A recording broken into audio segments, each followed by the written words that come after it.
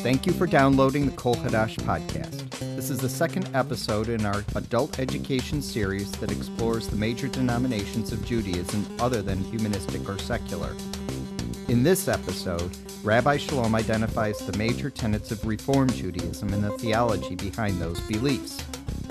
As a program note, there will be no discussion on conservative Judaism due to the field engineer being out sick.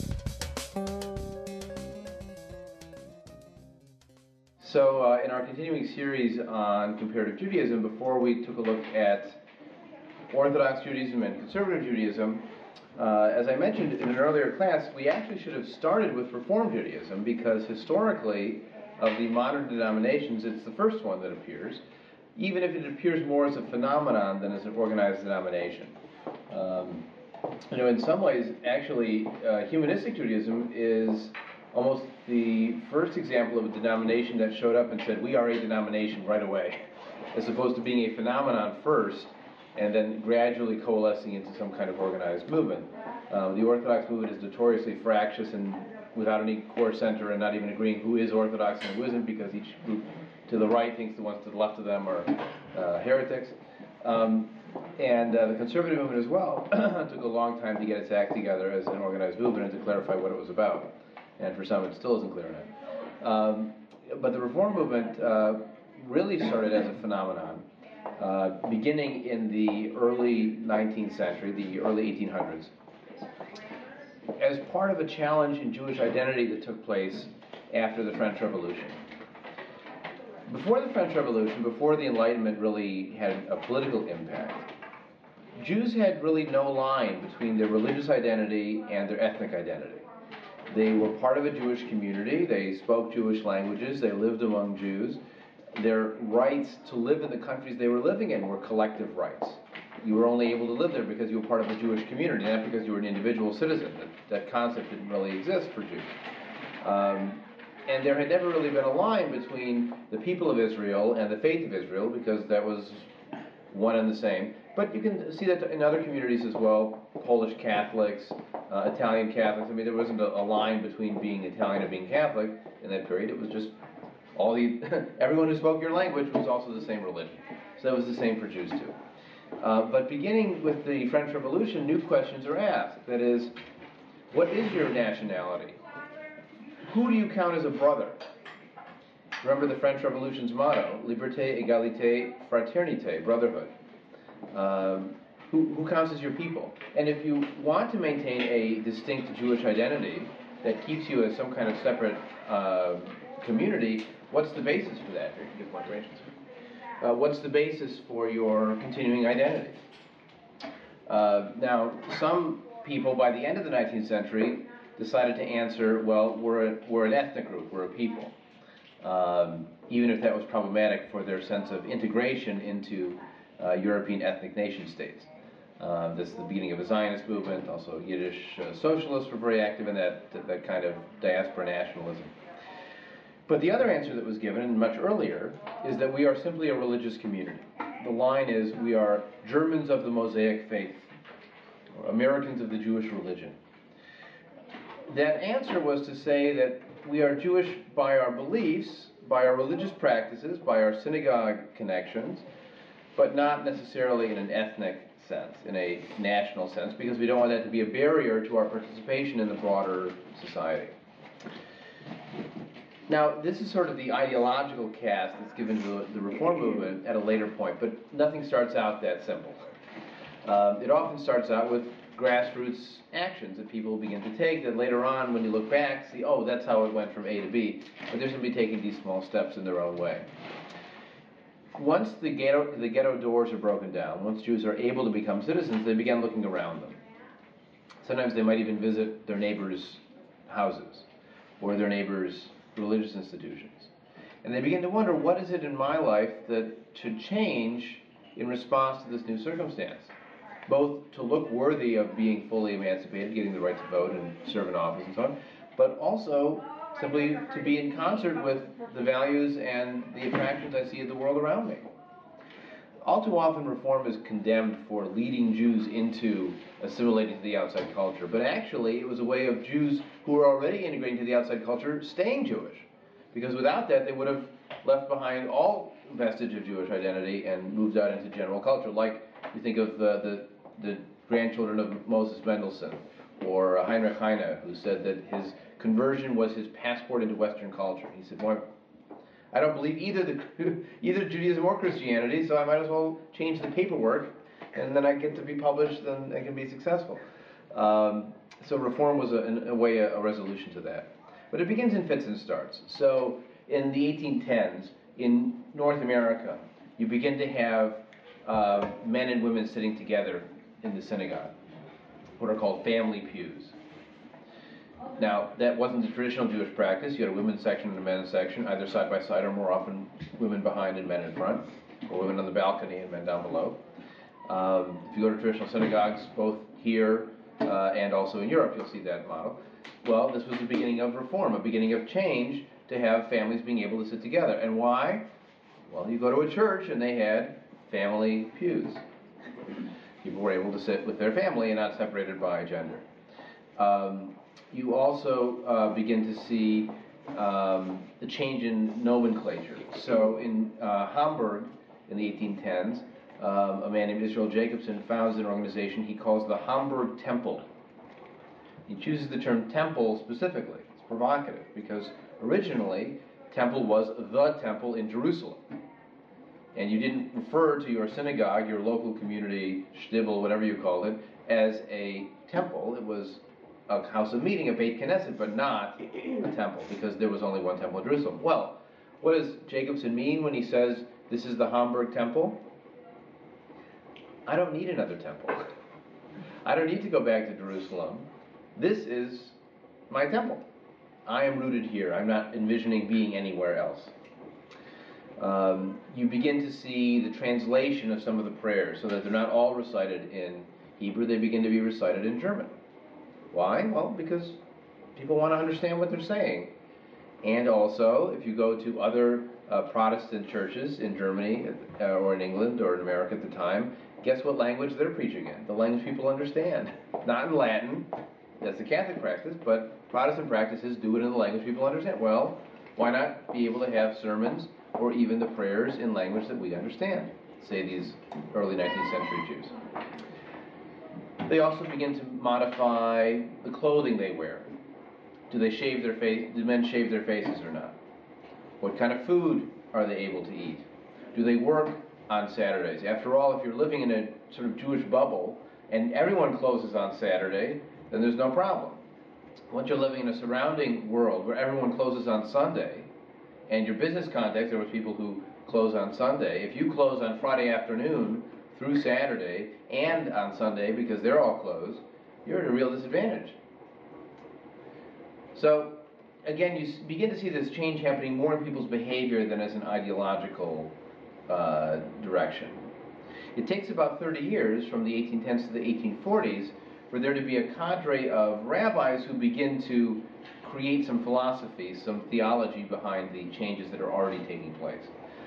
These are people who have traditional rabbinic educations. There isn't a Reformed seminary to start with. They start with a traditional education, but they also go to university. Many of them have PhDs from German universities, which they're only able to do beginning in the early 19th century. It's part of that emancipation experience.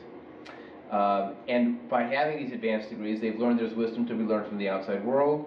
They've learned the value of integrating to German culture.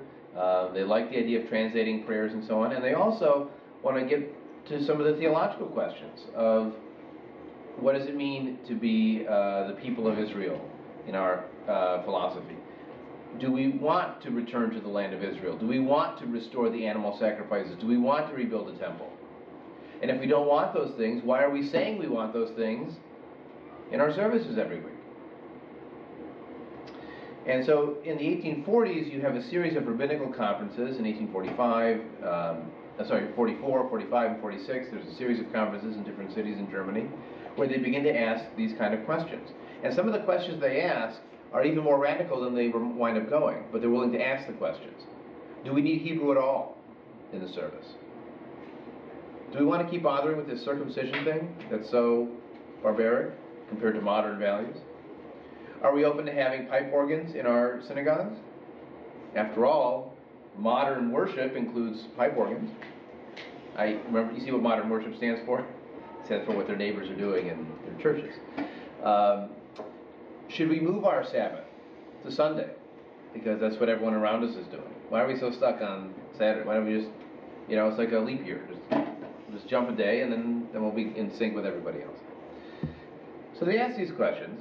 In fact, one of the origins of the conservative movement were some rabbis who were at these meetings and said, how dare you ask these questions? How dare you ask whether Hebrew belongs at all? And so they left. They said, this is too radical. In the end, they decided that there should be some Hebrew, but that you could translate, that they could edit the prayer service, cut out repetitions, cut out references to return to Israel, to restoring a temple, reframe a Messiah, not as a personal Messiah, but as a messianic age of universal brotherhood, or to reframe the ideas in more publicly acceptable language, and also to liberalize riding on the Sabbath. And this is, of course, in horse-drawn carriages at the time. They don't have, BMWs. And also liberalizing work permission on Saturday and so on. And this is the beginning of a kind of organized reform trend that ultimately crystallizes in a series of organizations in Europe, but also in America, where the heartland of reform moves after the 1840s. After 1848, there were a series of very liberal revolutions in Europe, non-Jewish revolutions, that created a possibility for a liberalization that then gets clamped down on by the reactionary conservative forces, and it makes it very difficult to make changes. As one example, in Germany, if you're a member of the Jewish community of Hamburg, let's say, you pay a regular tax that's charged to all Jews that supports the official government-sponsored rabbinate of the city of Hamburg. It's called the Gemeinde system. You're part of a Jewish Gemeinde. Well, if you're a Reform Jew and you want to have a Reform rabbi work in your Reform congregation, you have to pay twice.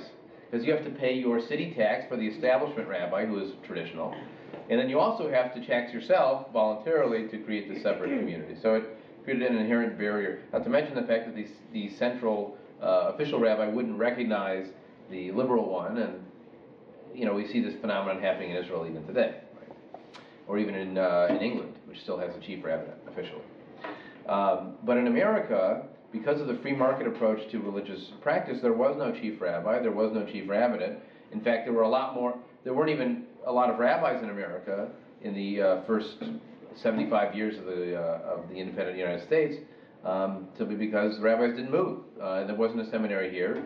Rabbis stayed where they were in Europe, and the lay Jews were out here doing it their own way. And sometimes they had official, what they called shamas or sextons, but there were very few rabbis. So a lot of the changes I described happening in America were happening without rabbis endorsing them. They were just happening.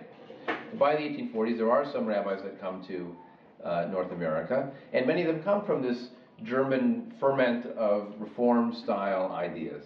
So that by the 1870s, you begin to see the creation of organizations designed around Reform Judaism, although initially they don't use the word Reform at all. The first, created in the 1870s, is called the Union of American Hebrew Congregations, which was thought to be ultimately a connection of all American Jewish congregations. It wasn't explicitly Reform. In 1875, that was in 1873, the UAHC started. In 1875, there's a Hebrew Union College, which is created. And the thought is that this will be an American seminary, training rabbis in American Judaism, not Reform, the Judaism appropriate for America. English sermons, prayers in both English and Hebrew, liberalized, mixed seating, that was the agenda, but the labeling was America. And shortly after the first graduation of that rabbinic class, which finished in 1883, in 1885 they created something called the Central Conference of American Rabbis. Again, not Reform, just American rabbis, because the thought is what they were doing was American Judaism. One of their founding figures, whose name was Isaac Mayer Wise, wrote a prayer book called Minhag America, The Practice in America. He put the Star Spangled Banner in the back as one of the psalms that you could sing. Okay, so you see this conjunction. But they would use language like America is our promised land. This is our Jerusalem. And they used temple for all their congregations because this is our temple. We don't We don't need to imagine a temple anywhere else. All right, so you begin to see a flavor of how the Reform movement is approaching these issues, and it's very interesting how the directions it took in certain areas. So as one example, there is a traditional Jewish rite of passage that applies to boys called the bar mitzvah, the age at which they are obligated to fulfill all of the commandments. When the Reform movement took a look at this, they said, well, we have some problems with this because we don't follow all the ritual commandments anyways, so why would we call it a bar mitzvah if he's not doing all the mitzvah and all the commandments? And secondly, what does a 13-year-old pitcher know about anything? Maybe it makes more sense to have it at a later date. They also happened to notice that their neighbors had a very interesting group ceremony that applied to boys and girls that would happen at the culmination of their religious education around age 15 or 16. It was the ceremony called confirmation. Again, the Lutheran Church, a lot of other Protestant churches had this. And so the Reform movement began creating these kind of confirmation ceremonies. In fact, many of them dropped bar mitzvah entirely and only had confirmations. People who were raised in this country into the 1940s and 50s in Reformed congregations, a few of them had bar mitzvah, most of them did not. It wasn't until the 50s that things began to change. We'll talk about that, how that happened in a little bit. But for a long time, confirmation was what there was. And again, it was equal for both boys and girls. And it was the culmination of their religious education, somewhat modeled on the Christian precedent, but a new ceremony that in some ways has advantages over the bar mitzvah. Having worked with both 13-year-olds and 16-year-olds, I can see the advantages of the later age. Other examples included their approach to social action and community service and interfaith dialogue. Because after all, if their nationality is American but their religion is Jewish, then they should be in dialogue with Protestants and Catholics and other religious groups as part of their good stewardship, their good citizenship in the country. So many of them were involved in social action activities, trying to improve the world, not using the phrase tikkun olam at the time, but being in concert with the progressive era of politics and of political activism. That was the case in the 1890s and early 1900s. But also framing themselves as one of the American religions. This is where you get the idea of Judaism as a religion, not as an ethnic group. So the pinnacle of this early Reform period, this 19th century Reform, is a document called the Pittsburgh Platform, which was produced in 1885. All the discussions for this platform, by the way, were in German, because all the rabbis who were creating it were trained or educated in German, either in Austria-Hungary, that empire, in German, or in Germany proper, or the varieties of German states, because it wasn't unified Germany yet. And so their discussions were done in German. In fact, the first the first prayer book translation in America was done by a rabbi named David Einhorn, who translated it into German, even though he was in America, because his audience all spoke German. He put it from Hebrew into German. And then Isaac Mayer Wise is the one who put it into English, and his became more successful because it was the longer-term strategy. Okay, so let's take a look at this Pittsburgh Platform. It's very straightforward, 8 basic points. Oh, is there an next one? Okay. Yes. So you see it labeled on top, Pittsburgh Platform. And what I want to do is, I want us to read these planks, so to speak, but think about what is the traditional perspective on this topic, and how is this a change, a reform from that tradition? Can I get a volunteer to read number 1? I'll read. Okay. I'll read it. We recognize in every religion an attempt to grasp the infinite, and in every mode, source, or book of revelation held sacred in any religious system, the consciousness of the indwelling of God in man. We hold that Judaism presents the highest conception of the God idea as taught in our holy scriptures and developed and spiritualized by the Jewish teachers in accordance with the moral and philosophical progress of their respective ages. We maintain that Judaism preserved and defended midst continual struggles and trials and under enforced isolation this God idea as the central religious truth for the human race. Okay. So what do you see in here that's a transition from a traditional version of how you might approach this question? What God idea? What's a God idea? It's very psychologized, right? Yeah. Or sociologized. It's no one prays to a God idea. No, you know. And the God idea is in our scriptures, not necessarily in our hearts, but in our scriptures. Right. Did they write it out, G-O-D, on Yes. paper? Right. That was a big deal. Yeah, that's right. Although I don't know if back then the Orthodox were as strict about it as they are now. Things, even in Orthodoxy, haven't always been the way they are now. Yeah. Other examples here, notice that every religious system is an attempt to grasp, there's a clear ecumenical interfaith dialogue kind of a flavor to this. They know this is being published in English, that non-Jews are going to read it, but also this is part of their belief that they are one of many religions, and all religions are an attempt to grasp this idea. There is still a sense that Judaism is the best, right? It's the highest conception of the God idea. But also, but it's still couched in we hold that, so it's still our opinion of rather than very good. We know or. And also notice their teachings, developed and spiritualized by Jewish teachers, in accordance with the moral and philosophical progress of their respective ages. In other words, if we have new ideas, things can progress, things can change. And it also kind of lets some of the stuff that happened in the Bible that we find morally repugnant to be, well, that was how they did it then. Oh, we'll get to the Bible, number 2. Don't worry. The only other thing I wanted to highlight is, notice the language they're using. There's no Hebrew phrases here, right? Even in English letters. You have the God idea, Holy Scriptures.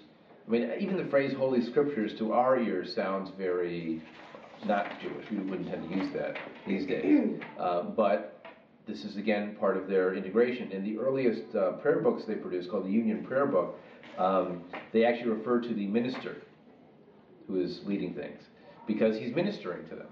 And the early Reformed rabbis often would use the title Doctor so-and-so, because that was the more prestigious title than rabbi.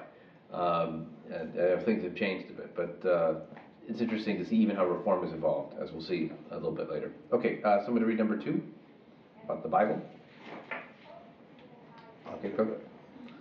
We recognize in the Bible the record of the consecration of the Jewish people to its mission as the priest of the one God, and value it as the most potent instrument of religious and moral instruction. We hold that the modern discoveries of scientific researches in the domain of nature and history are not antagonistic to the doctrines of Judaism. The Bible, reflecting the primitive ideas of its own age, and at times clothing its conception of divine providence and justice, dealing with men in miraculous narratives. Okay, so what's... Narratives. What? Miraculous narratives? You mean they're just stories? They're just stories, and it's clothing this, and someone made it up, right? What else jumps out at you out of this one? Primitive. Right. Yes, the Bible reflects the primitive ideas of its own age. Yes. But it's still saying, God gave us the Bible, and it's our job to give it to you. One God. I'm not sure it's saying that God gave the Bible. Consecration of the Jewish people. It's a record of the consecration of the Jewish people, but it doesn't mean that God wrote it. And why is it valued? Not because God wrote it. It's valued because it's useful. Right? It's a potent instrument of instruction. Most potent instrument. Right. Also notice the explicit shout out to scientific research in nature and history. What is this talking about? 2 fields: archaeology and biology, evolution.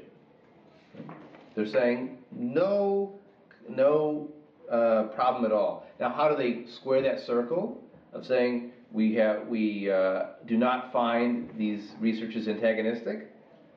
Well, they have to demote the Bible. They were doing the best they had at that time. Right, and they're willing to demote the Bible because they elevate science. So in 1885, they're adopting Darwinism versus creationism. Absolutely. Right, because the Bible reflects the primitive ideas of its own age.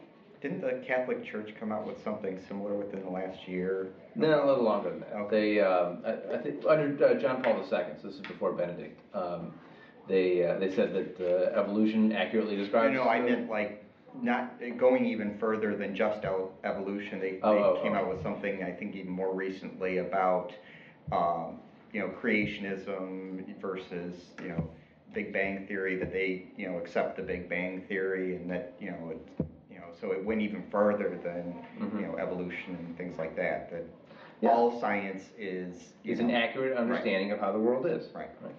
I mean, this is again happening in 1885. Right. So the Catholic Church at the time was not so interested in this, but it is interesting that they're willing to be so explicit in their affirmation of scientific knowledge, even to the point of saying the Bible is more likely to be wrong than science is. Okay, number 3. Another volunteer? Sure. Okay. We recognize in the Mosaic legislation a system of training the Jewish people for its mission during its national life in Palestine, and today we accept as binding only its moral laws and maintain only such ceremonies as elevate and sanctify our lives, but reject all such as are not adapted to the views and habits of modern civilization. Okay. Animal sacrifice. So animal sacrifices, but what else would count in this? Circumcision. Well, circumcision they kept doing, but dietary laws, laws of what you wear. You see, what's interesting here is they're calling it the Mosaic legislation, but really they mean the rabbinic. They're including rabbinic law based on that claimed Mosaic authorship of the Torah, and they say it was binding at one point when we lived in our own state a long time ago. And today we only accept the moral laws, not the ritual laws. And if there's a conflict between tradition and modern civilization, which wins? Modern civilization. We reject all that are not adapted to modern civilization. In other words, push comes to shove, we'd rather be modern than traditional. Okay, and then number 4 continues in the same vein. We hold that all such Mosaic and rabbinical laws as regulate diet, priestly purity, and dress originated in ages and under the influence of ideas entirely foreign to our present mental and spiritual state. They fail to impress the modern Jew with the spirit of priestly holiness. Their observance in our days is apt rather to obstruct than to further modern spiritual elevation. Take that, conservative movement. You can have your matzah and your sausage. Well, but I mean, their point is that all those rules, they are totally foreign to who we are now. They have nothing to do with who we are now. And well, that's like the mikvah immersion laws and that, not touching dead bodies and Cohens can't marry Levites. Yeah, right. All those boundaries, treatment of dead bodies and so on. But also notice that the claim that even if you were to do them, it's getting in your way. Anyone who's holding on to these is kind of backwards. I mean, that's an extension you can make out of this. Their observance in our days is apt rather to obstruct. It's going to get in your way rather than encourage you to elevate yourself spiritually. Again, you can see how anti-traditional this is. Number 5.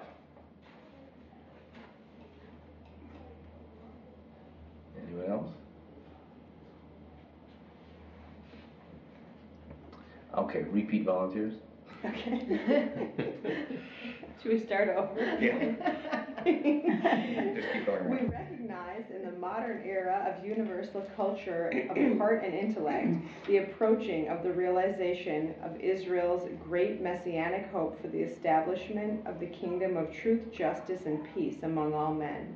We consider ourselves no longer a nation, but a religious community, and therefore expect neither a return to Palestine nor a sacrificial worship under the sons of Aaron, nor the restoration of any of the laws concerning the Jewish state.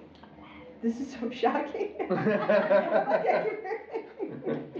Not Zionists. Yeah, very not Zionists, right? And keep in mind, this is the beginning of, this is pre-Herzl, because the Dreyfus trial is in 1894, and the Jewish state is written in 1896, so this is a little bit before. But there are the inklings of this kind of maybe we should start returning to Israel, or certainly there are plenty of people who would claim that they are a religious nation or some kind of a nation. Here they're saying we are not a nation. We are just a religious community. And so, we don't want to return to Palestine. We don't want to have sacrificial worship.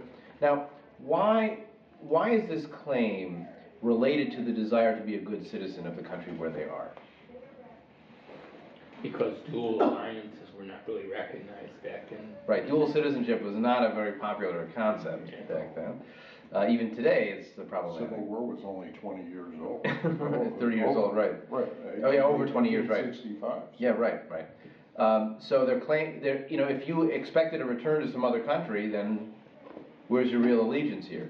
If you imagine reestablishing a new set of laws around your other state, what's your loyalty to these laws? You also see persecution of immigrants that come in and hold on to, whether it's Irish Catholics or Italians or all those waves. They come in, they hold on, and then they struggle. Whereas the people that assimilate and declare themselves American first, they have a leg up within if they're allowed to. Right. It's often the balancing act. I was just wondering, were they all German Jews at this point? They were predominantly German Jews. This is just the beginning of the larger wave of Eastern European Jewish immigration. The major pogroms that sparked that happened in 1881 and 1882. So this is the beginning of that wave. Still, the American Jewish community is predominantly German Jews. There were Eastern European Jews who came in even before 1881, but still the predominant population. And certainly the people writing this, the people who were established, who had money, who had power, were of this German Jewish, Reformed Jewish background. And the Eastern European, Yiddish-speaking, more traditional Jews won't take demographic precedence for another 20 years, and they won't take sort of prestige precedence for another 20 years after that, because they got to get established and make money and become Americanized, so to speak. So it takes a while for that to switch. Okay, so let's look at number 6. We recognize in Judaism a progressive religion, ever striving to be in accord with the postulates of reason. We are convinced of the utmost necessity of preserving the historical identity with our great past. Christianity and Islam, being daughter religions of Judaism, we appreciate their providential mission to aid in the spreading of monotheistic and moral truth. We acknowledge that the spirit of broad humanity of our age is our ally in the fulfillment of our mission, and therefore we extend the hand of fellowship to all who cooperate with us in the establishment of the reign of truth and righteousness among men. Okay. So, again, you have this idea of Judaism as a progressive, changing religious tradition, always trying to agree with reason. Not revelation, not miracle, not supernatural, reason. Also notice the wonderfully accommodating approach to other religious traditions. What was your, last year you had that Ernestine Rose talk you gave. Wasn't she writing around the same time? Oh, sure. Yeah, she's living in the same time period. This is, and in the same areas, right? Isn't she Eastern Seaboard? Yeah, I mean, this is more Midwest, but it's certainly applying to people in New York, Philadelphia. Okay. But it's a convention of people from all over the country. And it's sought to apply everywhere. Just because it happens to be done in Pittsburgh doesn't only apply to, west of the Alleghenies. Right. I'm just thinking about the ways that they are antithetical. Yes. Yeah. Well, I mean, you can have... this statement in particular. You can have a wide range of perspectives. I mean, look at life today, right? You can have a wide range of perspectives. Go down Facebook and you've got, this parallel Facebook universe. And I've read, nothing other than what you've shared with us of her. Mm-hmm. But I'm not sure that she would have described herself as Jewish even. Well, she had some solidarity instincts. She defended Jews when they were attacked in some publications. But her secularism and her feminism came before anything else. Yes, right. That's right. And this document is not meant to do anything like that. Right. Although another contemporary to this is a man named Felix Adler, who creates something called ethical culture, which is the idea behind ethical culture is deed, not creed. That is, the point of religious community is to do good things. And so who cares what you believe? But that makes it open to people who don't believe in the supernatural, because the focus is, again, on ethical actions. And Adler wrote a response to this platform saying, why are you bothering with the historical Jewish stuff? Why not just move into what I'm doing. And he was actually trained as a Reform rabbi. His father was a rabbi, Adler, and he was trained as a Reform rabbi before he left it for this universal ethical culture model. And he would read these clauses and say, well, if it's a broad humanity, then just be human. Why bother sticking on, holding on to this historical identity? You say it's important, but if you're being in accord with the postulates of reason, and you want to spread moral truth and monotheism, just like the other religions, and there's a spirit of broad humanity, and you want to work with everybody, and your goal is the reign of truth and righteousness, your messianic hope is a kingdom of truth and justice and peace for everybody, why be so parochial? Why keep hanging out with only your own people? Interesting that number 5 also has redefined the Messiah from a king from the line of King David who will reestablish a Jewish kingdom, which is the original concept of Messiah, to this kind of universal golden age. And that's a big change as well. Okay, let's look at number 7. We reassert the doctrine of Judaism that the soul is immortal, grounding the belief on the divine nature of human spirit, which forever finds bliss in righteousness and misery in wickedness. We reject as ideas not rooted in Judaism the beliefs both in bodily resurrection and in Gehenna and Eden, hell and paradise, as abodes for everlasting punishment and reward. Okay. So notice they claim that the soul is immortal, but they have to have a reason for this belief. Not just we believe, not because it's revealed.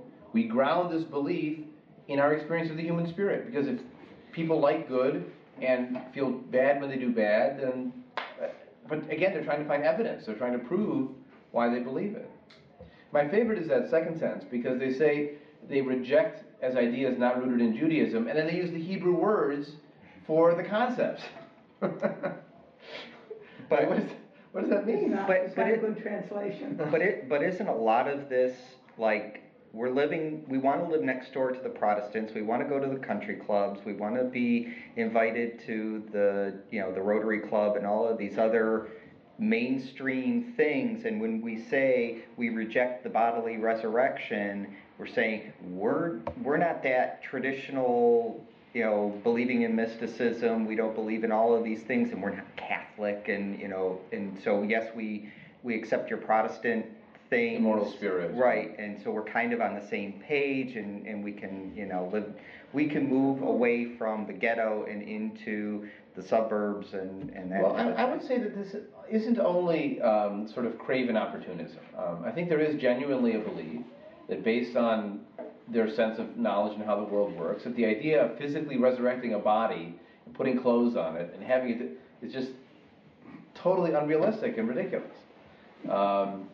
And the idea of an immortal spirit seems to have a kind of intellectual credibility to it. The idea of ideas having reality goes back to German philosophy. What's called idealist philosophy, Kant and Hegel and so on. So this concept of a spiritual realm based on the intellect is plausible and respectable given the knowledge of the time. A physical resurrection is an idea, they say it's not rooted in Judaism, even if it is. What they really mean is it's an idea that is not adapted to the views and habits of modern civilization. That's what it is. But this is the origin, by the way, of people who will say, well, Judaism doesn't believe in an afterlife. Well, Jews don't believe in an afterlife. Wrong. There's a lot of sources in the Talmud and rabbinic literature on what they call Ha'olam Haba, the world to come. But in 1885, the Reform movement came out with a statement saying, we reject as not part of Judaism these principles. So people raised to believe that these are not Jewish ideas then say, well, Jews don't believe in an afterlife.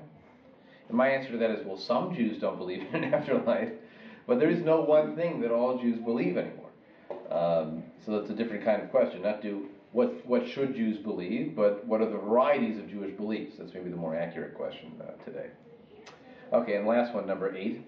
In full accordance with the spirit of the Mosaic legislation, which strives to regulate the relations between rich and poor, we deem it our duty to participate in the great task of modern times, to solve on the basis of justice and righteousness the problems presented by the contrasts and evils of the present organization of society.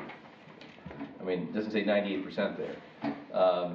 But it is, again, part of the progressive era where there is both the extremes of poverty the muckrakers are exposing, the extremes of wealth of the Gilded Age, and a sense of a social justice obligation to ameliorate that situation.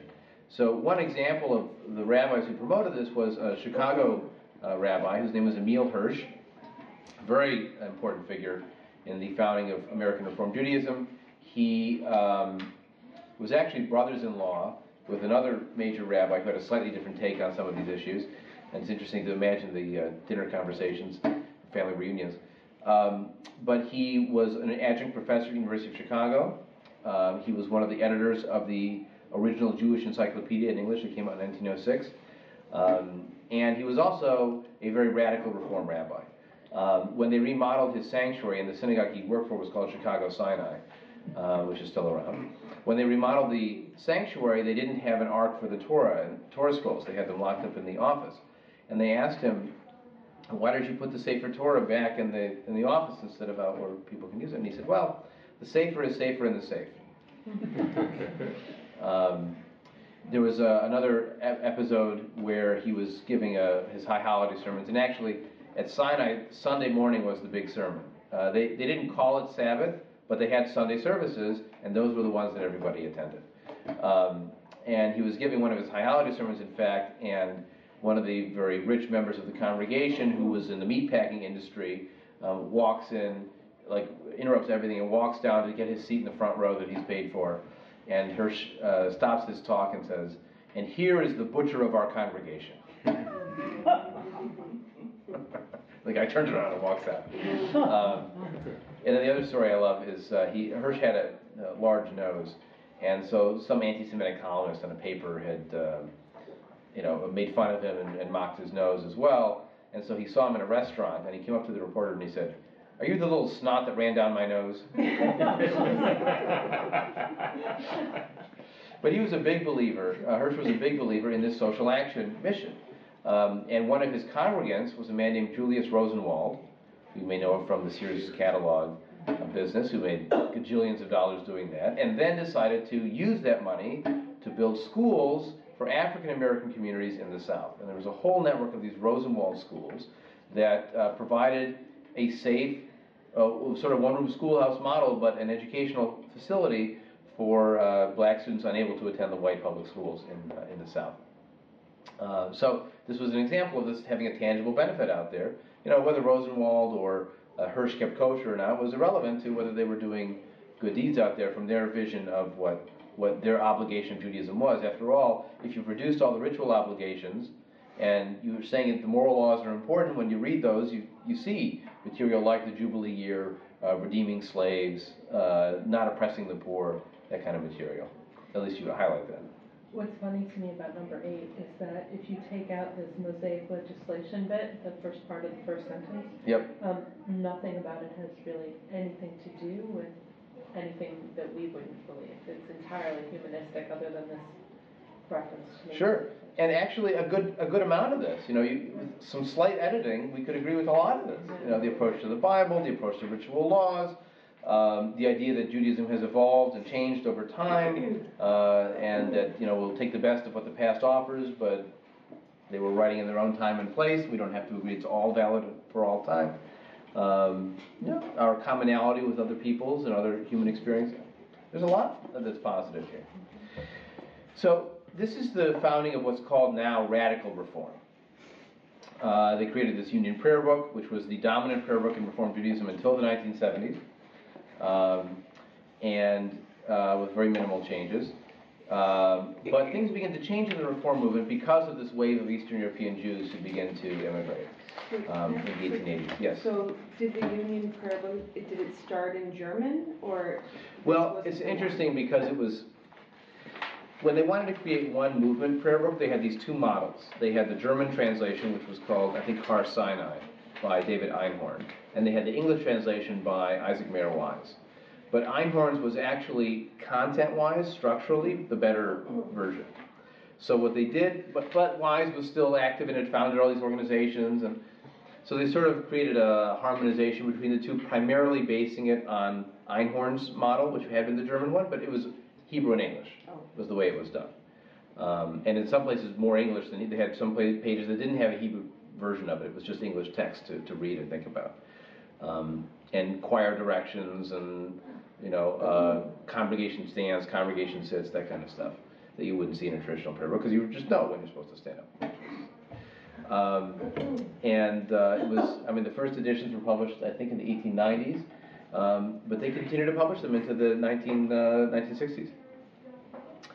Okay, so with the immigration of large numbers of Eastern European Jews, they bring with them a lot of elements of traditional Jewish life that the German Jews had left behind, like ritual practice, wearing the tallis and the kippah, the head covering. In fact, in Reform synagogues, in this classical Reform or radical Reform model, they told you to take off your hat when you went in.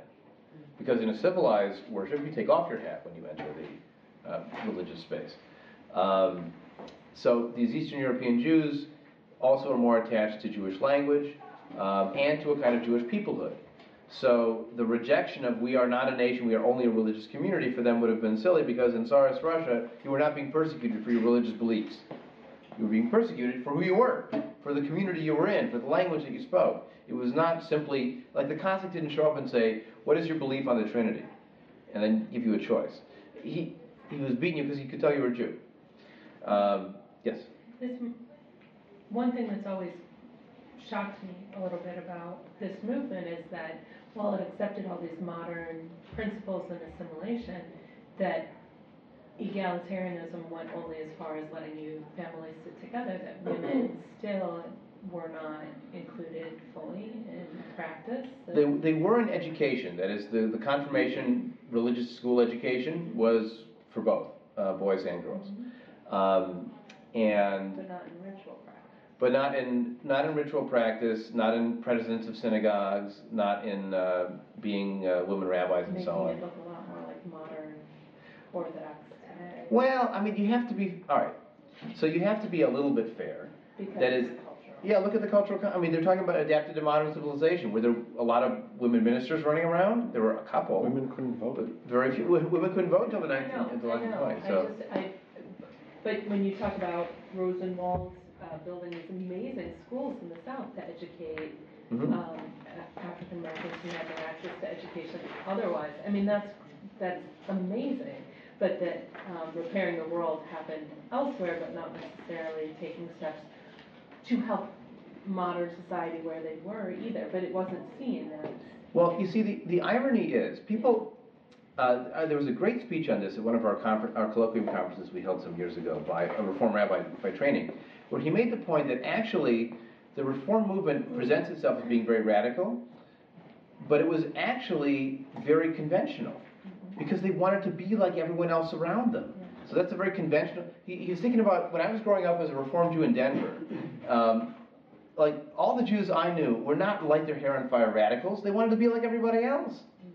They were trying to be conventional to the people around them, even if it was radical from the Jewish traditional practice perspective. So that your radicalism depends on where you're looking. So if the surrounding world were not supporting women in clergy positions, women in public speaking roles, women in nonprofit leadership, even the Jewish labor unions, who were very secular. But the surrounding world wasn't accepting educating African Americans in the South either. But that was a stretch that was meaningful. For that one, again, the Jewish congregations in the South would sometimes take a more quietistic perspective on civil rights. Some were very progressive, and some were worried about the implications for their business and how it would work. So this is that balancing act that yes, we need to poke a hole in the self-righteousness of we were so progressive even in the 1910s. But also to understand that they were striving to be in agreement with what was contemporary. Yeah. And look, the feminist movement that begins to impact Jewish life is not because it's coming organically out of a Jewish context. The whole idea of Orthodox Jewish girls' education is in response to all these Yiddishist and secular schools that are providing education for girls, and they say we have to do something. And the first woman is ordained in Reform Judaism. There was most likely a woman ordained in Germany in the late 30s under Hitler, but that didn't turn out so well. Not because of anything she did. But in America, it didn't happen until 1972. Sally Priesand was the first Reform rabbi who was a woman. But I wonder what else is going on in American life at the time that might have inspired them to finally allow women to be ordained. And they had actually had a rabbinical responsum on the subject that said, in theory, yes, women could be ordained in the early period, in like the 1910s. It just had never happened. And then the same issue comes up with women serving as presidents of synagogues and on the boards, and is the membership under the man's name or not? These all come to the fore because of the feminist movement in the 1960s and 70s. It's not an organic development. And again, to their credit, they are responding to the outside world, but to not be so hoity-toity, they didn't come up with it. They weren't an egalitarian LGBT affirmative congregation in the 1920s. Right. But radical in comparison to a very limited. Yes, exactly. Exactly. Well, and they would not have called. See, I don't think they would have considered the label radical a positive for themselves because they wanted to be conventional in many ways. Progressive, sure. American, absolutely. Radical, they wanted to be.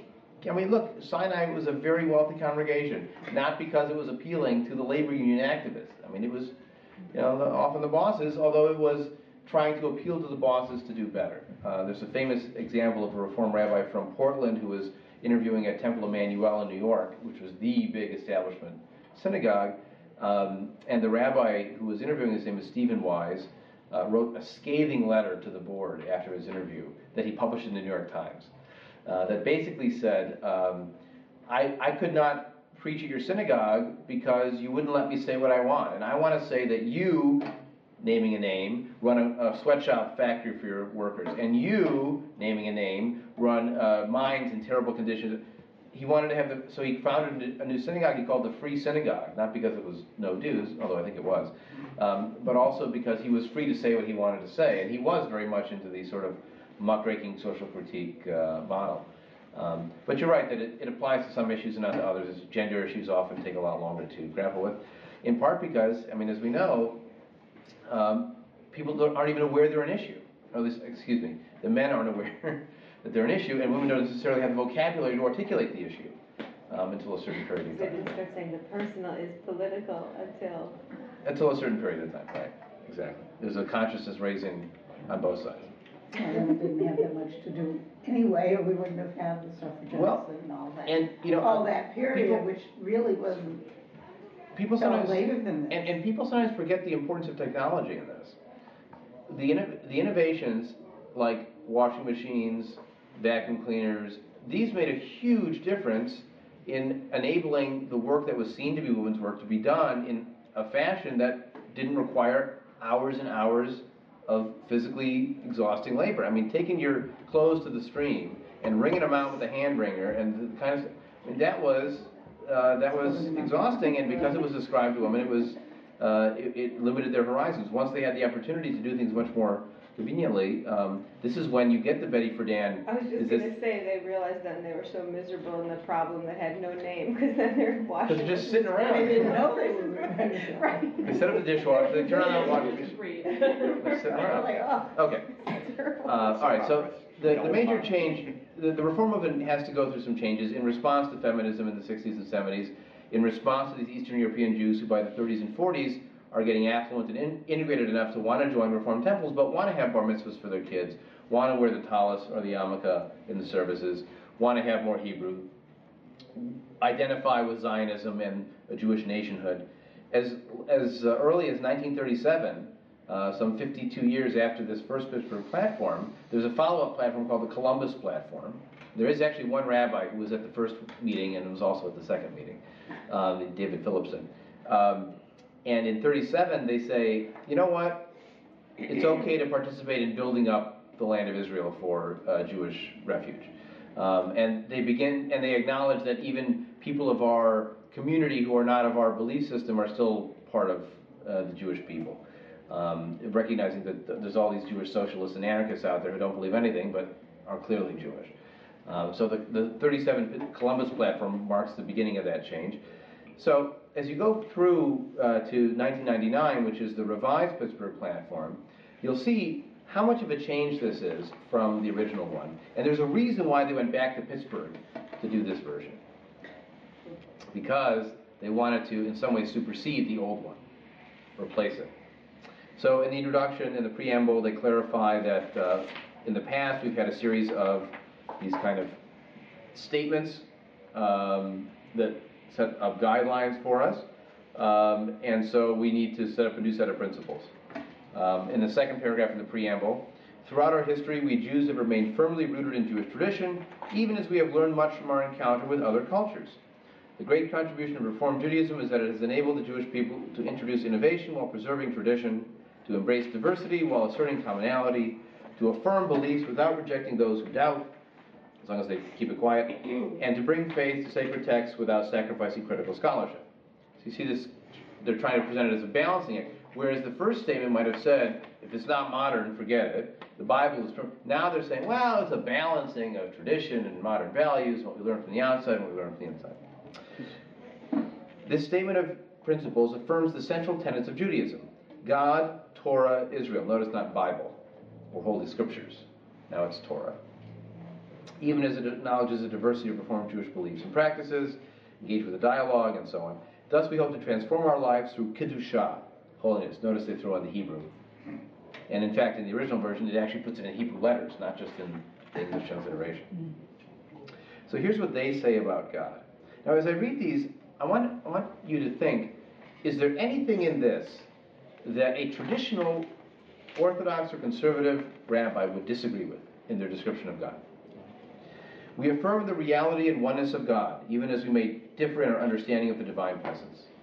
We affirm that the Jewish people is bound to God by an eternal Brit covenant as reflected in our varied understandings of creation, revelation, and redemption. We affirm that every human being is created b'tselem Elohim in the image of God, and therefore every human life is sacred. We regard with reverence all of God's creation and recognize our human responsibility for its preservation and protection. We encounter God's presence in moments of awe and wonder, in acts of justice and compassion, in loving relationships and the experience of everyday life. We respond to God daily, through public and private prayer, through study and through the performance of other mitzvot, sacred obligations, bin adam lamakom to God and bin adam lachavero to other human beings. We strive for a faith that fortifies us through the vicissitudes of life, illness and healing, transgressions and repentance, or even in consolation, despair, and hope. We continue to have faith that in spite of the unspeakable evils committed against our people and sufferings endured by others, the partnership of God and humanity will ultimately prevail. We trust in our tradition's promise that although God created us as finite beings, the Spirit within us is eternal. In all these ways and more, God gives meaning and purpose to our lives. Anything a traditionalist would object to? Sounds very conservative. Sounds very traditional, right? Maybe the one line about differing in our understanding of divine presence that a conservative or Orthodox would say, no, there's one interpretation. Or there are a few authorized ways. It's a little bit less multifaceted. What are some things you notice has changed from the 1885 version's approach to the God idea? There's no ecumenical interpretation. Right. Although I guess we differ in our understandings of the divine presence could also be applied beyond the Jewish boundaries. I'm having a little problem with the conflict between the preamble and the God section. There's this line that says, without rejecting those who doubt. Yep. But then down below, it completely contradicts that. That's right. But, I mean, that's the difference between I think the greater community of Judaism versus if you're going to be Reformed, this is what God is if you're going to be a Reformed Jew. The preamble, I think, is we understand that there's a greater Jewish community and we still are part of that. Oh, so we Jews as a whole, not we Jews in this. Well, it does say it's enabled the Jewish people to do this. But if you read, there is actually a sort of a commentary to these principles. And in talking about the God section, they do try to say that, well, just because it says this doesn't mean that you can't be a doubter and still feel part of this community. They're trying to have it both ways. Well, it sounds pluralistic as long as the number one top dog is our interpretation or our... Right. Yeah. I mean, you're like I said, you're allowed to doubt as long as you don't say too much about it. Or as long as you don't care that we're all going to be saying stuff like this.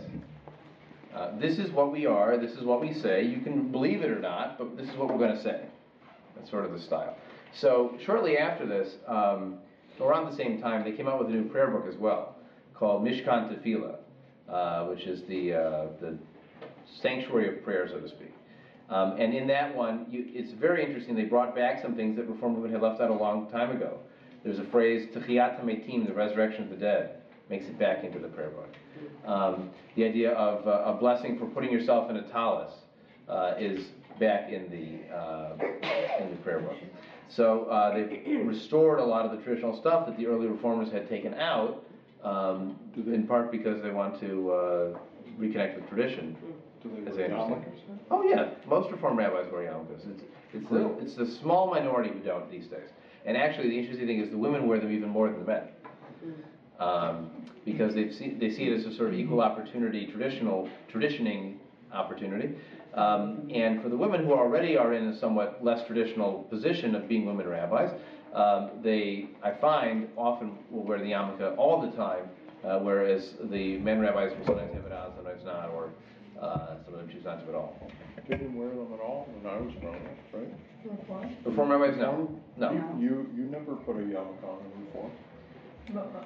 I'm a little younger than you, but my Reform rabbi growing up, his thought on this was, it's not something you put on just for this part of your day. If it's something you believe in, then you do it all the time, and if it's something you do just as a uniform for your bar mitzvah or for your religious practice, then it's not meaningful to you. Just on Saturday mornings, then it doesn't have a greater meaning to you. Actually, upon entering the sanctuary, is the box to put that Right. on. But that wasn't his. And that's We where still you had the leave box. it. When you leave We it. still had the box, but that wasn't his. Well, what you'll see now in Reformed congregations is, as we'll see as we go through the statement, it's basically optional. You can wear it or not. No one gives you grief if you don't choose to put one on. But you'll see that a large number of people, both men and women, are now wearing them, where they didn't in the past. Well, it makes a lot more sense for a woman if in that philosophy, because the men wearing it is just, you look traditional, you might appear to people to be conservative, orthodox, whatever. For a woman to put it on, you're making a big statement. You're sticking it to the man, you know. Yeah. So it's a totally different way. It looks totally different. It makes more sense. Yeah, you're staking a claim that this is mine. It doesn't look good, messes up the hairstyle. Better to wear a beret. When did the women start wearing, The women began to wear yarmulkes, I mean, anecdotally, I'm thinking in the late 80s, early 90s, in that period. Which is sort of when the women stopped wearing hats, not too long before Oh, the that. formal hats? So it really, and they always had hats. Those are actually, my niece was wearing it at the bar mitzvahs, and it basically was the color was a little different, but this type of hat I used to wear. And the irony is, And we all wore them. there is a You didn't go anywhere without a stupid hat. there is a traditional woman's head covering. It's just a sheitel. It's a scarf Yeah. that you're supposed to cover your hair. But that's because it's thought that women's hair is too sensual and provocative and dangerous. So you have to. Well, because you might lead men to think the wrong thing. Might not be spraying, you might be looking at their hair. You're being a distraction. Right, that's right. So it's interesting though that they're choosing to recover their hair, but with something very different. Symbolic, because it only covers Right, this much. That's right. Actually, when I was a kid growing up, because yarmulkes were so foreign in my experience in the humanistic congregation, I thought it was designed to cover the bald spot. Or that it actually caused the bald spot because it sort of worn off the hair. I learned differently. Okay, so you get a flavor from this God section of... One other quick Oh, question. yes. So, does the Reform, I know in the conservative, they won't allow at least men to be in the sanctuary and open the ark if heads are not covered. Is that true in the Reform movement? Or Yes. Is that... No, I'm sorry, it's not true in the Reform movement. Men are able to do that. Okay. Because their approach, as we'll see when we look at Torah, is that these ritual practices are your choice. That is, the standard of whether you do it or not is personal meaning. Now, whether the educational system is oriented towards saying, well, this is something those other Jews do, or this is something that we Reformed Jews do because we have a meaning to it, even if you know you're free to do it or not, that's shifted over time. So here in the section on Torah, again, we get an interesting change. As I highlighted, the use of the word Torah instead of the word Bible or Hebrew Scriptures, Holy Scriptures, is already a shift. We affirm that Torah is the foundation of Jewish life. That's very different from the primitive ideas of its own age. We cherish the truths revealed in Torah, God's ongoing revelation to our people, and the record of our people's ongoing relationship with God. You also see here a theology of relationship, partnership, the indwelling of God in man, this kind of new immanent philosophy of God as opposed to the supernatural old man on a throne imagery. It's very much an immanent partnership, a partial God who needs a partner of human action, but also the immanent God who's a little spark of divinity in every person, as opposed to the supernatural where all the power is up and beyond. But also you see the word revelation showing up a few times here that didn't show up before. We affirm the Torah is a manifestation of Ahavat Olam, God's eternal love for the Jewish people and for all humanity, which is why he gave it only in Hebrew and only to us. Okay. We affirm the importance of studying Hebrew, the language of Torah and Jewish liturgy, that we may draw closer to our people's sacred text. So here again is a big shift from that early Reform translation movement, right?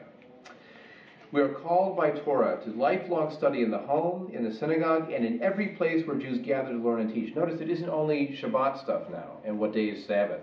It's daily, in God too, they talk about daily relationship, daily prayer, daily Torah study. In the synagogue and everywhere, through Torah study we are called to mitzvot, the means by which we make our lives holy. Not through the moral laws, and not through the social justice mission we saw at the end. It's through mitzvot, through these commandments. We are committed to the ongoing study of the whole array of mitzvot. We study them all. And to the fulfillment of those that address us as individuals and as a community. So, not all of them maybe, but the ones that speak to us. Some of these mitzvot, sacred obligations, have long been observed by Reformed Jews. Others, both ancient and modern, demand renewed attention as a result of the unique context of our own time. So here's where you see that reclaiming. We bring Torah into the world when we seek to sanctify the times and places of our lives through regular home and congregational observance. Shabbat calls us to bring the highest moral values to our daily labor and culminate the work week with Kedushah, holiness, Menucha, rest, and Oneg, joy. The high holy days call us to account for our deeds. The festivals enable us to celebrate with joy our people's religious journey. The days of remembrance remind us of the tragedies and triumphs that shape our people and the milestones of our personal journeys. So they're sort of highlighting life cycle and holidays, and those are all important elements of what they call bringing Torah into the world. We bring Torah into the world when we strive to fulfill the highest ethical mandates in our relationship with others and with all God's creation. Partners with God in Tikkun Olam, repairing the world, we are called to help bring nearer the Messianic age. Again, you have a Messianic age, not a personal Messiah. But the idea is that this Tikkun Olam, this fixing the world, is not just human action. We are not called to the what was the language before? Participate in the great task of modern times to solve the problem. This is a partnership with God, so it elevates the social action to a divine duty, but also it brings God down to, in some ways, needing us. That is, if we don't do it, it doesn't get done. And so we're partners with God in creation because God needs a partner. There's a whole interesting other subject of how the theology has changed to divine partnership as opposed to divine sovereignty, where God rules all in a model of a king when you have a political system like that, versus God as the partner, or God as the little spark in everybody when you have a political system that has all the political sovereignty divided up among people, or in private-public partnerships in government. And again, the politics often affects the theology and not just the other way around. Again, they reaffirm their value of social action. We are obliged to pursue tzedek, justice and righteousness, narrow the gap between the affluent and poor, act against discrimination and oppression. Okay, so you get a lot of that messaging. Again, nothing objectionable there. Okay, so that's their version of Torah. And now they talk to Israel. You can see a very big difference from 1885. We are Israel, a people aspiring to holiness, singled out for our ancient covenant and our unique history among the witness nations to be witnesses to God's presence. We are linked by that covenant and that history to all Jews in every age and place. No entirely foreign to our mental state, no primitive ideas of their own age, no with respect to the progress of we are linked to every Jew everywhere because we are a people. So clearly a repudiation of the older version. We are committed to the mitzvah of Ahavat Yisrael, love for the Jewish people, and Klal Yisrael, the entirety of the community, recognizing that all of Israel, all Jews are responsible for one another. We reach out to Jews across these boundaries. They recognize there are boundaries. This is around the same time, by the way, that the Union of American Hebrew Congregations changes its name. It's no longer UAHC.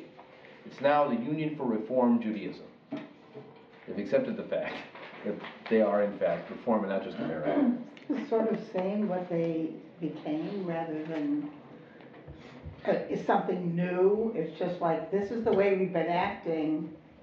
Well, I mean, that's the interesting thing with these platforms. In some cases, they were ahead of where people were doing, and in some cases, they are reflecting what people are already doing. In this case, a lot of these changes had already taken place, and that's why they felt they needed to say them. Not just 99. Yes, yes. We embrace religious and cultural pluralism as an expression of the vitality of Jewish communal life. Again, we don't object. Just because we're not reformed doesn't mean we have to argue with them on everything just to argue. I mean, these are good values. We pledge to fulfill Reform Judaism's historic commitment to the complete equality of women and men in Jewish life.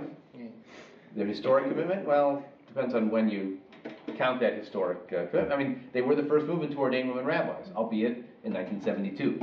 But is that historic in the sense that it's going back a long time, or is that historic as in we did something significant? We're the first one, trend-setting. Compared to all of you. We are an inclusive, not compared to the secular Jews, they were a little better. Although, as I mentioned, there was a very famous Jewish organized union called the International Ladies Garment Worker Union, whose president was a man for the first 30 years.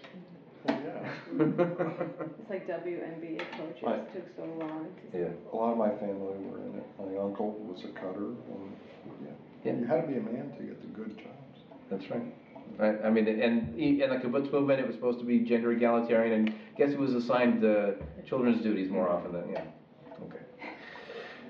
We are an inclusive community, opening doors to Jewish life to people of all ages, varied kinds of families, regardless of their secular orientation, to Gerim, those who converted to Judaism, and to all individuals and families, including the intermarried who strive to create a Jewish home.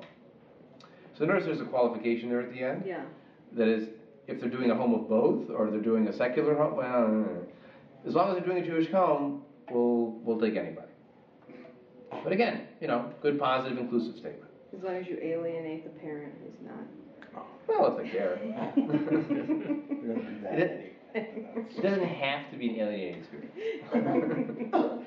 We believe we must not only open doors for those ready to enter our faith, but those who are seeking a spiritual home. So this is a kind of missionizing statement, that if we have a positive religious message, then, this was the flip side of the Pittsburgh platform was, we have this historic commitment to being Jewish, we're purely a religious community, but they still had the kind of insular attitude of Jews regarding converts, and if they're really a primarily religious identity, then it should be open to anybody who wants this kind of message. We are committed to strengthening the Jewish people of Israel by supporting individuals and families in creations of homes rich in Jewish learning and observance. Don't just do Jewish stuff in synagogue, do it at home too. Light Shabbat candles, observe rituals. We want to make the synagogue central to Jewish communal life. Well, they're a movement based on synagogues, so of course. We are committed to Medinat Yisrael, the state of Israel, and rejoice in its accomplishments. We affirm the unique qualities of living in Eretz Yisrael, the land of Israel, and encourage Aliyah, immigration to Israel. Now that is a big change from the previous model of, this is our Jerusalem, we don't need anywhere else, we are at home here, very diaspora affirmative. This is now saying we encourage Aliyah, that immigration to Israel is a positive ideal. Why would American Jews, Reform Jews, say that? Why would they say that? Yeah. Well, they're going to take over, and the Orthodox now have no power because all the American Reform Jews moved in? Oh, no, it's just part of the Zionist identity. There's just a lot of energy. I don't see how that mixes with Reform Judaism. Okay, so... Aliyah. No, I can understand giving money, but... Okay, so now you feel the difference between stated ideology and practical implementation. So you might say, it would be a great idea for all of our congregants to demonstrate their values by giving 10% of their income to charity. If you want to enforce that, or you want to put a lot of organizational time and energy and capital to doing that, it's going to change things. You can state an ideal, fine. So they're stating an ideal. Are there Hebrew schools training them in daily Hebrew life? What it will be? Are they encouraging them to go serve in the Israeli army? No, they're not implementing it on that level. But they can say that we value and encourage Aliyah, that it's a positive thing. It's okay if you do it. Yeah, and in fact, they think it's a good thing if you do it. But Yeah, you also, there you go. well, but you also have to keep in mind, what's the audience for consumption here? Because one of the interesting things that happened in the Reform Rabbinate is they're now on boards of rabbis with lots of other rabbis, including more traditional rabbis. And so if that consensus is to wear the yarmulke all the time, or to have family that lives in Israel, or to encourage people to make Aliyah, then that attitude sort of bleeds over. If they've been serving in AIPAC, or they've been doing other Jewish advocacy, they hear this message all the time, and they don't want to be seen to be negative to neutral on it. They want to be on the positive side of that ledger. I mean, our movement's approach, if we mentioned Aliyah, we'd say that's one of many choices. That you can live a fulfilling cultural Jewish life here, and you can live a fulfilling cultural Jewish life in Israel. It will be different. You'll have Hebrew, you'll have access to the schools. On the flip side, you can marry whoever you want here. There are positives on the diaspora too. So that would be our approach. We wouldn't choose a prioritizing one. But a lot of this seems to me to be defining what you could be doing. They're not commanding you to be a good Reformed Jew. You must do this, and you must do this, and you must come to high holidays, and you must come to our festivals, and you must, do birthright and all of these other things. It's this is why we have these festivals. This is why we have the high holidays. This is why we encourage Aliyah, and we encourage our members to seek a greater connection to their own Reformed Judaism through these avenues. Absolutely. And what's different as well is you can feel a bit in the tone. Here are your options. These are acceptable Reform options. Everything from Aliyah to kosher laws to whatever. These are newly available. In the first 1885 one, they said in or out. Diet, dress, gone. It's obstructing. It's primitive, right. They're absolutist and almost elitist in telling you what you are allowed to do and what you're not allowed to do. This is framing it as these are the range of available options. Again, the God stuff seems to be a little bit less flexible than some of the other material, but certainly the ritual practice and the Israel stuff is, you're right. Not that you have to do this, but this is available as an acceptable Reform option. They're committed to a vision of the state of Israel that promotes full civil, human, and religious rights for all its inhabitants and strives for lasting peace between Israel and its neighbors. Again, no objections. We are committed to promoting and strengthening progressive Judaism in Israel. And then this next paragraph is very interesting. We affirm that both Israeli and diaspora Jewry should remain vibrant and interdependent communities. So they don't see a negation of the diaspora. As we urge Jews who reside outside Israel to learn Hebrew as a living language, and to make periodic visits to Israel to study and deepen their relationship to the land and its people, so do we affirm that Israeli Jews have much to learn from the religious life of diaspora Jewish communities. Okay. And they're committed to furthering progressive Judaism throughout the world as a meaningful religious life for the Jewish people. And then, got to have a blessing at the end. Mm-hmm. Can't just talk about a God idea. You need to talk to God. Baruch she'amar v'haya haolam. Blessed is he who spoke, and the world was. Praise be the one through whose words all things came to be. May our words find expression in holy actions. May they raise us up to a life of meaning devoted to God's service and to the redemption of our world. It's a lot longer to put it in. Yeah, the first one was one page. This one is a lot more extensive. Is this the whole thing? This is the whole thing. And so you can see that, I mean, if you go to Reform synagogues today, this is a reasonable depiction of what you're going to see in most cases. There are some still, Chicago Sinai is still practicing a modified version of what's called classical Reform. And in some smaller towns or in some places in the South, they've preserved that kind of classical Reform style. St. Louis has one still. Los Angeles, I think, has one. When you say classical, you mean it's more in line with... Closer to the 1885 platform. And that's where our field trip class goes to Sinai, right? Yeah, they go to Sinai, right, just to get a flavor of this. They still use a gender-neutralized version of the Union Prayer Book, so instead of man, it's humanity, but it's basically the same text.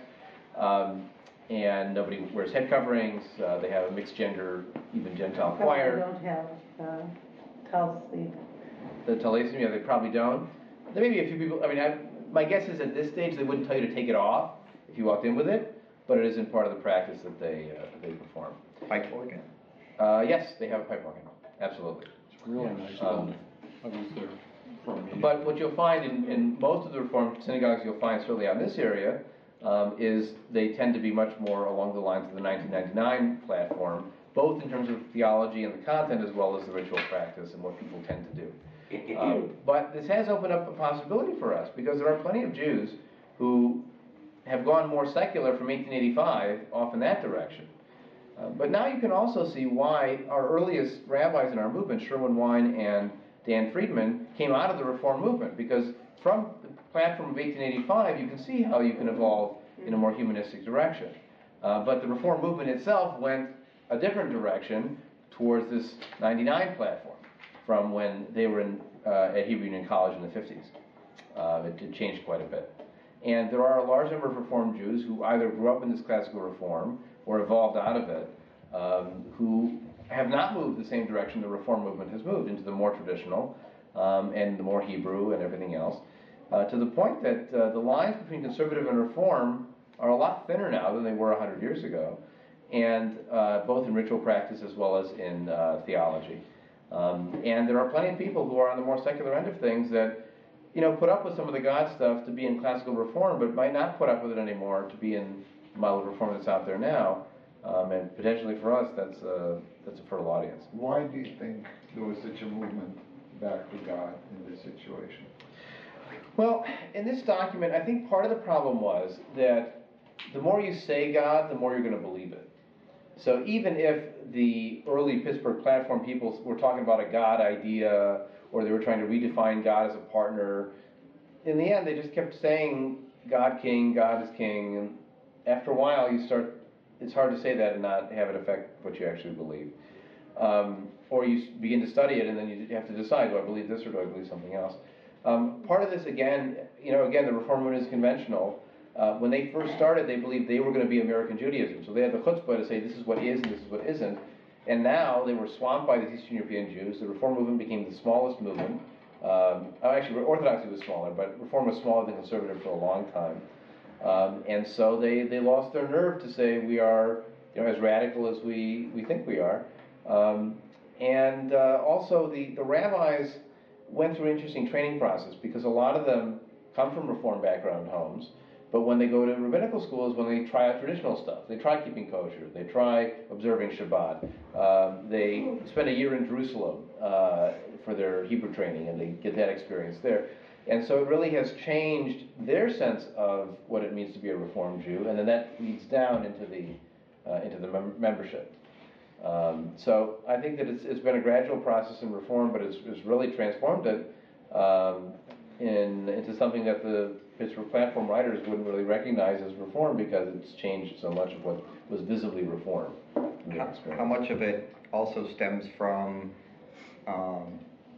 what's gone on in Israel starting in the late 60s and the 70s, and just the having a Jewish identity that is on par or even greater than an American identity, and your self-actualization is I am Jewish, and the way I define myself as Jewish is I believe in the right of Israel to exist, and I believe in these the Torah and all of these there's energy behind that kind of. Well, and I agree, and also the process of acculturation has changed.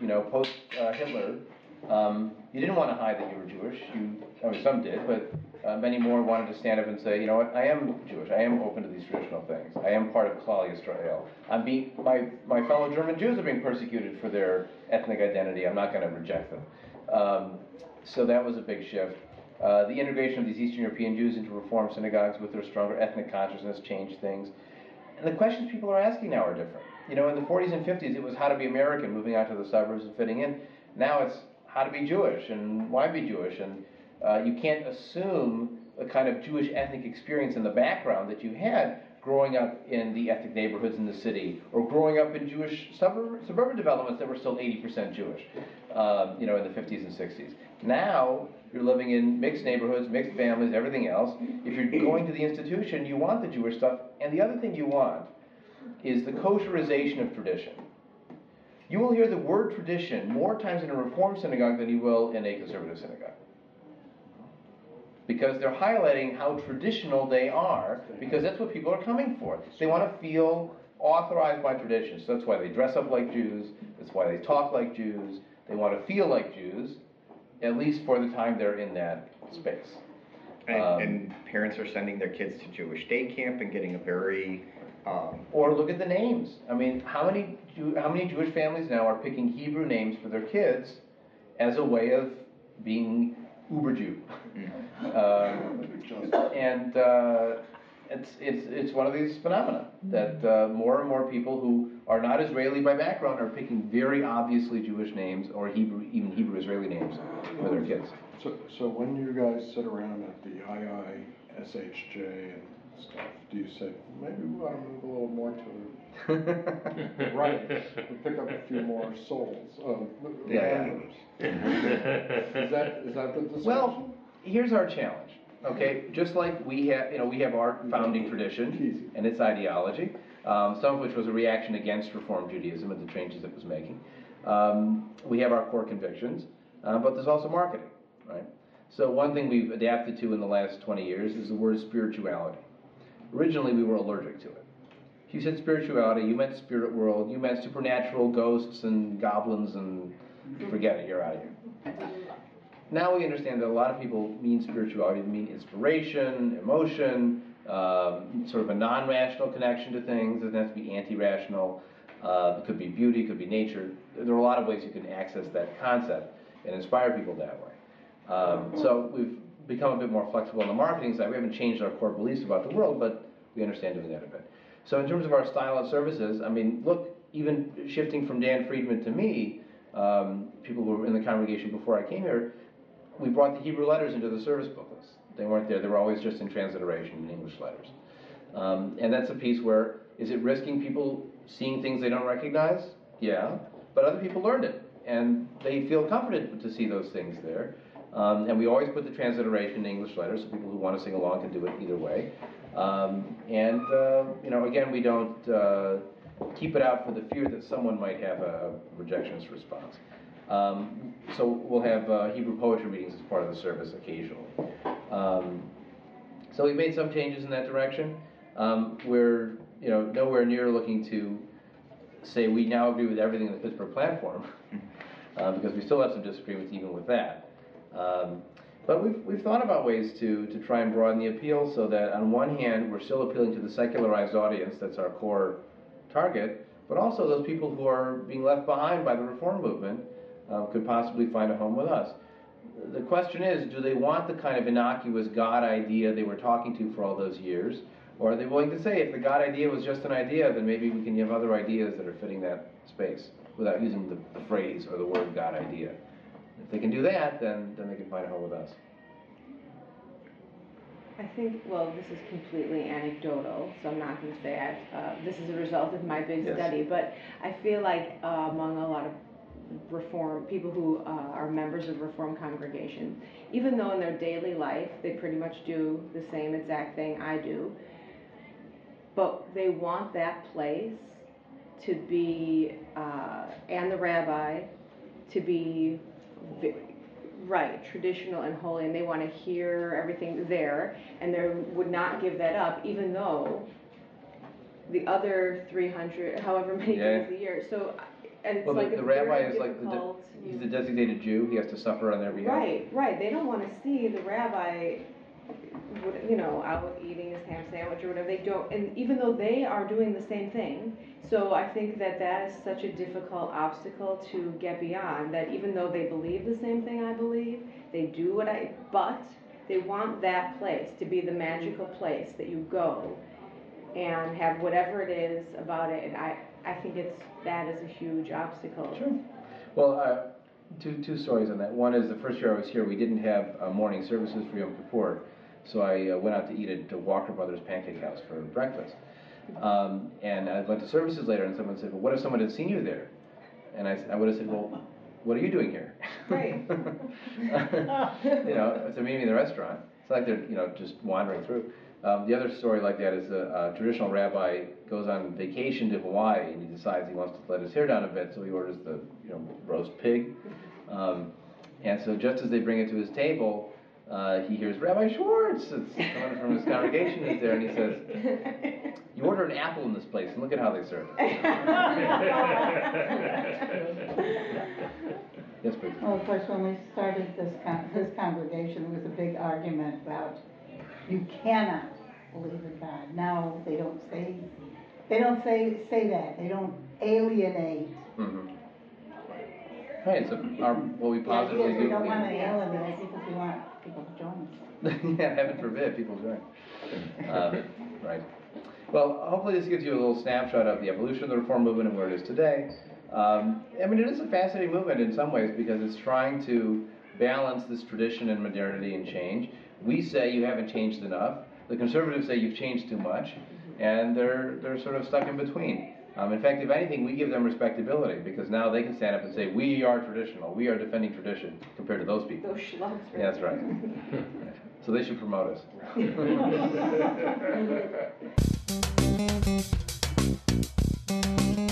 This podcast was recorded and produced by Ken Burke on behalf of Rabbi Shalom and Kol Hadash in conjunction with Repatriation Studios.